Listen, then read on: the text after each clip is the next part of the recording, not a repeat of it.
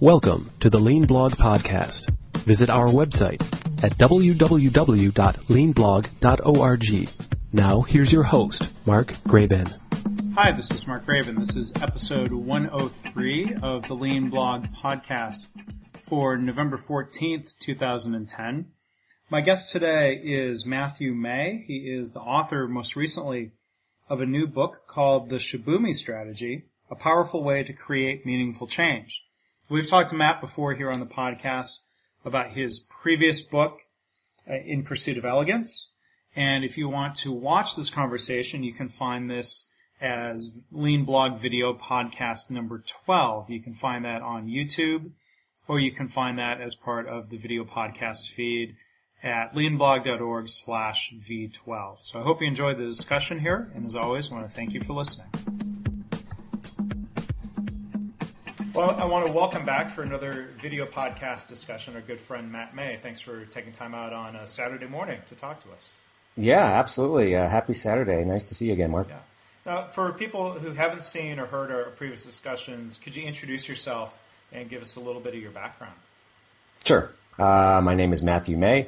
I've written a number of books. The first one being from my experience with Toyota. It was called The Elegant Solution, Toyota's Formula for Mastering Innovation.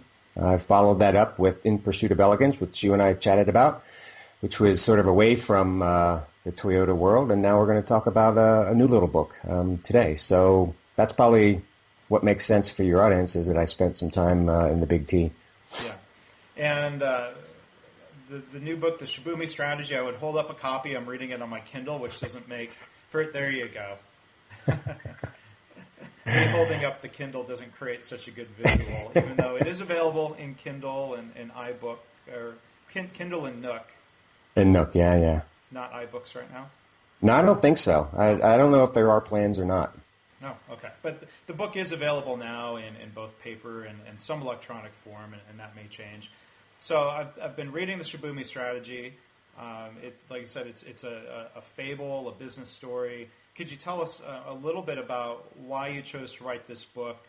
What's the word Shibumi for people who aren't familiar with that? Okay, well, let's start there. Shibumi is a Japanese word, sort of a Zen concept. There's no direct translation in English. It means sort of maximum effectiveness with the minimum of means. It's sort of elegance, simplicity, effortless effectiveness, height of personal excellence. And I learned about the word by reading a novel by Trevanian called Shibumi. It was a spy novel about 35 years ago. And I just love the word, and it just captures something a little bit more than elegance does. It's sort of the next level, if you will. And I just like saying the word, too. Shibumi. Shibumi. Yeah. So for a lot of the people watching or listening, their context professionally or from previous study may be related to, quote unquote, lean and the Toyota production system. How does what you write about in the book and these Shibumi concepts, how much of that would you say is drawn from Toyota, and how much is drawn, from Zen, from martial arts, from other Eastern philosophies, as you read about in the book, from the instructor and mentor? She's a martial arts instructor. How does this all sort of fit together for a quote-unquote lean thinker? Well, I think it's hard to separate lean thinking from the genesis of lean thinking, which is not here in the United States. It's in Japan. And Japan is it's an Eastern philosophy. It's a different way of thinking. Many of the Japanese practices aren't limited to the Toyota world. A lot of Japanese companies use these. So the short answer is about half and half. Mm-hmm.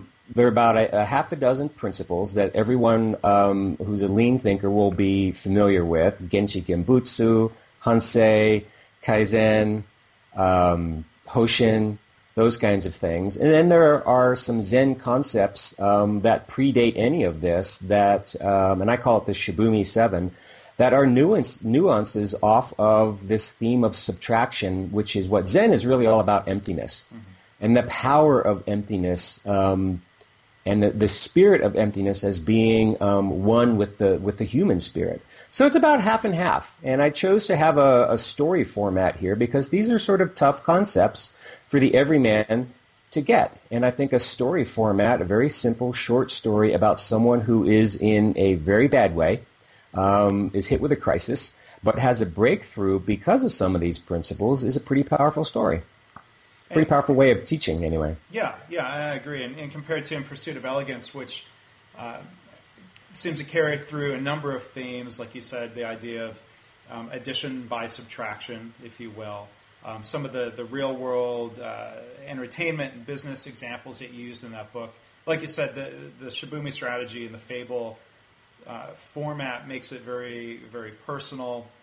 It's a very real story people can relate to. And so the main character, Andy, in the book, loses his job and is trying to find new career directions. And so a lot of the context of the story is told with him getting a job as a salesperson at a car dealership. So I'm curious, the choice to make that be the job and the setting for the story, how does that tie in, or where, I'm just curious that choice, where that came from.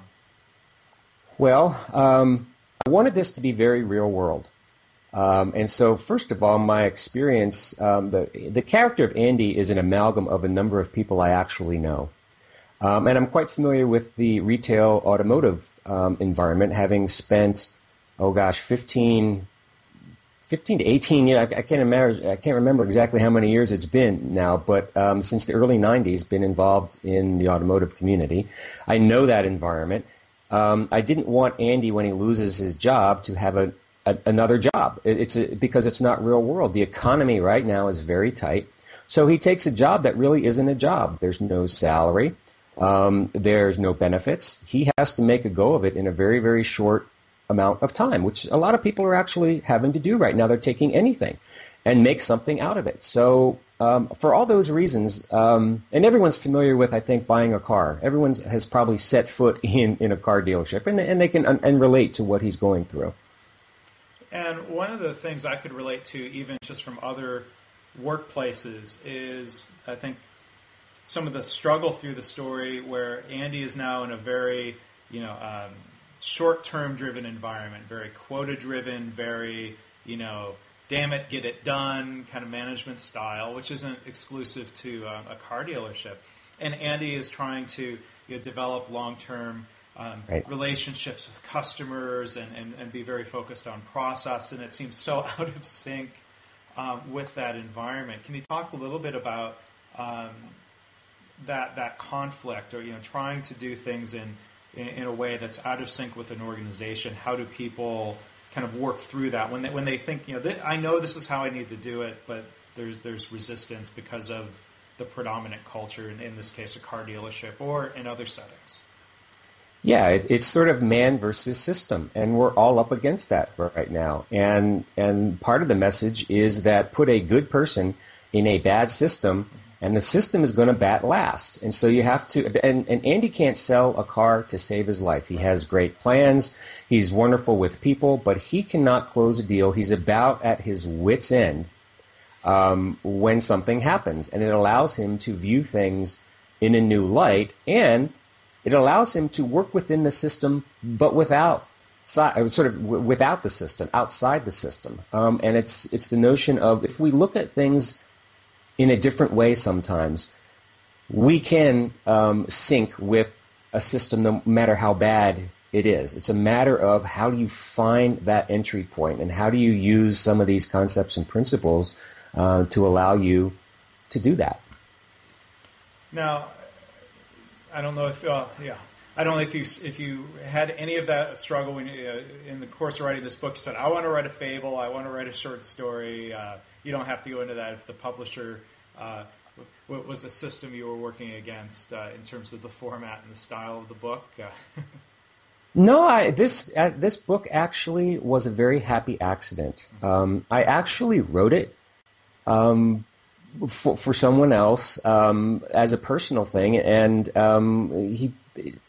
he's my agent. right? Yeah. And he ended up pitching it to a publisher, and with just a little bit of work. I mean, the whole thing took me maybe 5 days, and maybe 10 with editing. It was a story that just sort of flowed out in a very Shibumi way. Originally, it didn't have a lot of these Zen and Japanese concepts in it, but it seemed to be the appropriate time to do this, and there was no struggle at all, which is interesting. And it turns out I really like writing in the story format, in this kind of dialogue fiction sort of way. Yeah. Well, that's I'm glad to hear that it wasn't a struggle like Andy faced in the story there, because you do feel bad. You're going through chapter to chapter. You're pulling for it, like, come on, Andy, you could do this. Right. Yeah. Now, you did answer inadvertently. I was going to ask you, did you feel a point of that Shibumi feeling? You know, when you were writing the book, it sounds like you did when you said it just flowed. So how do we recognize, or do you just know if you hit that point in your own work of having that sort of flow? I think good question, because it's exactly how I sort of introduced the concept in the first place. I think we all have these little moments. They may not be earth-shattering moments. They might be little tremors. And our challenge is to recognize them, as you just said. Too often we don't recognize them, or we don't try and unwrap them to see how we could repeat them. And that's really the purpose of this book, is to say you don't have to shake up. You don't need your entire life to be shaken up dramatically. What you do need to do is sort of be a little bit more attuned to these little tremors, these little shake-ups, these little insights to, I don't know, enlightenment or something, and make something of them. And too often we just shrug our shoulders and go, hey, that was kind of lucky, or hey, that was interesting, that was kind of cool. But we don't really reflect on it. And we don't try and say, well, is there a way that I could actually construct my life, that I could string a bunch of those moments together and sort of pursue Shibumi as a way of life? Mm-hmm. Which is where I'm at right now. I'm just sort of looking for those kinds of moments and trying to replicate them, repeat them, and teach them. Mm-hmm. Well, so I think there's a lot of really neat ideas that the book offers for people that are, I think we're all trying to find that in our own professional world and in our life in general. So thank you for sharing those ideas in the book and for talking about it today. Where can people find out more about the book? I mean, certainly they can find it on Amazon, but you've got a website with videos and a bunch of other resources. Yeah, to ShibumiStrategy.com will take you to my main site, which is MatthewEMay.com, and everything is sort of centered there. There'll be an iPhone app coming out in a couple of weeks, because the second part of the book is a practicum. It's sort of a little exercise on how to use some of these principles in your daily life. And a lot of people ask, well, are you going to have workshops? Are you going to have something that I can carry around? I don't want to carry the book around all the time. And so an app, a mobile way of referring to these things, it'll be a card-based thing, will be available. So that's how you can find it all out, right there, ShibumiStrategy.com.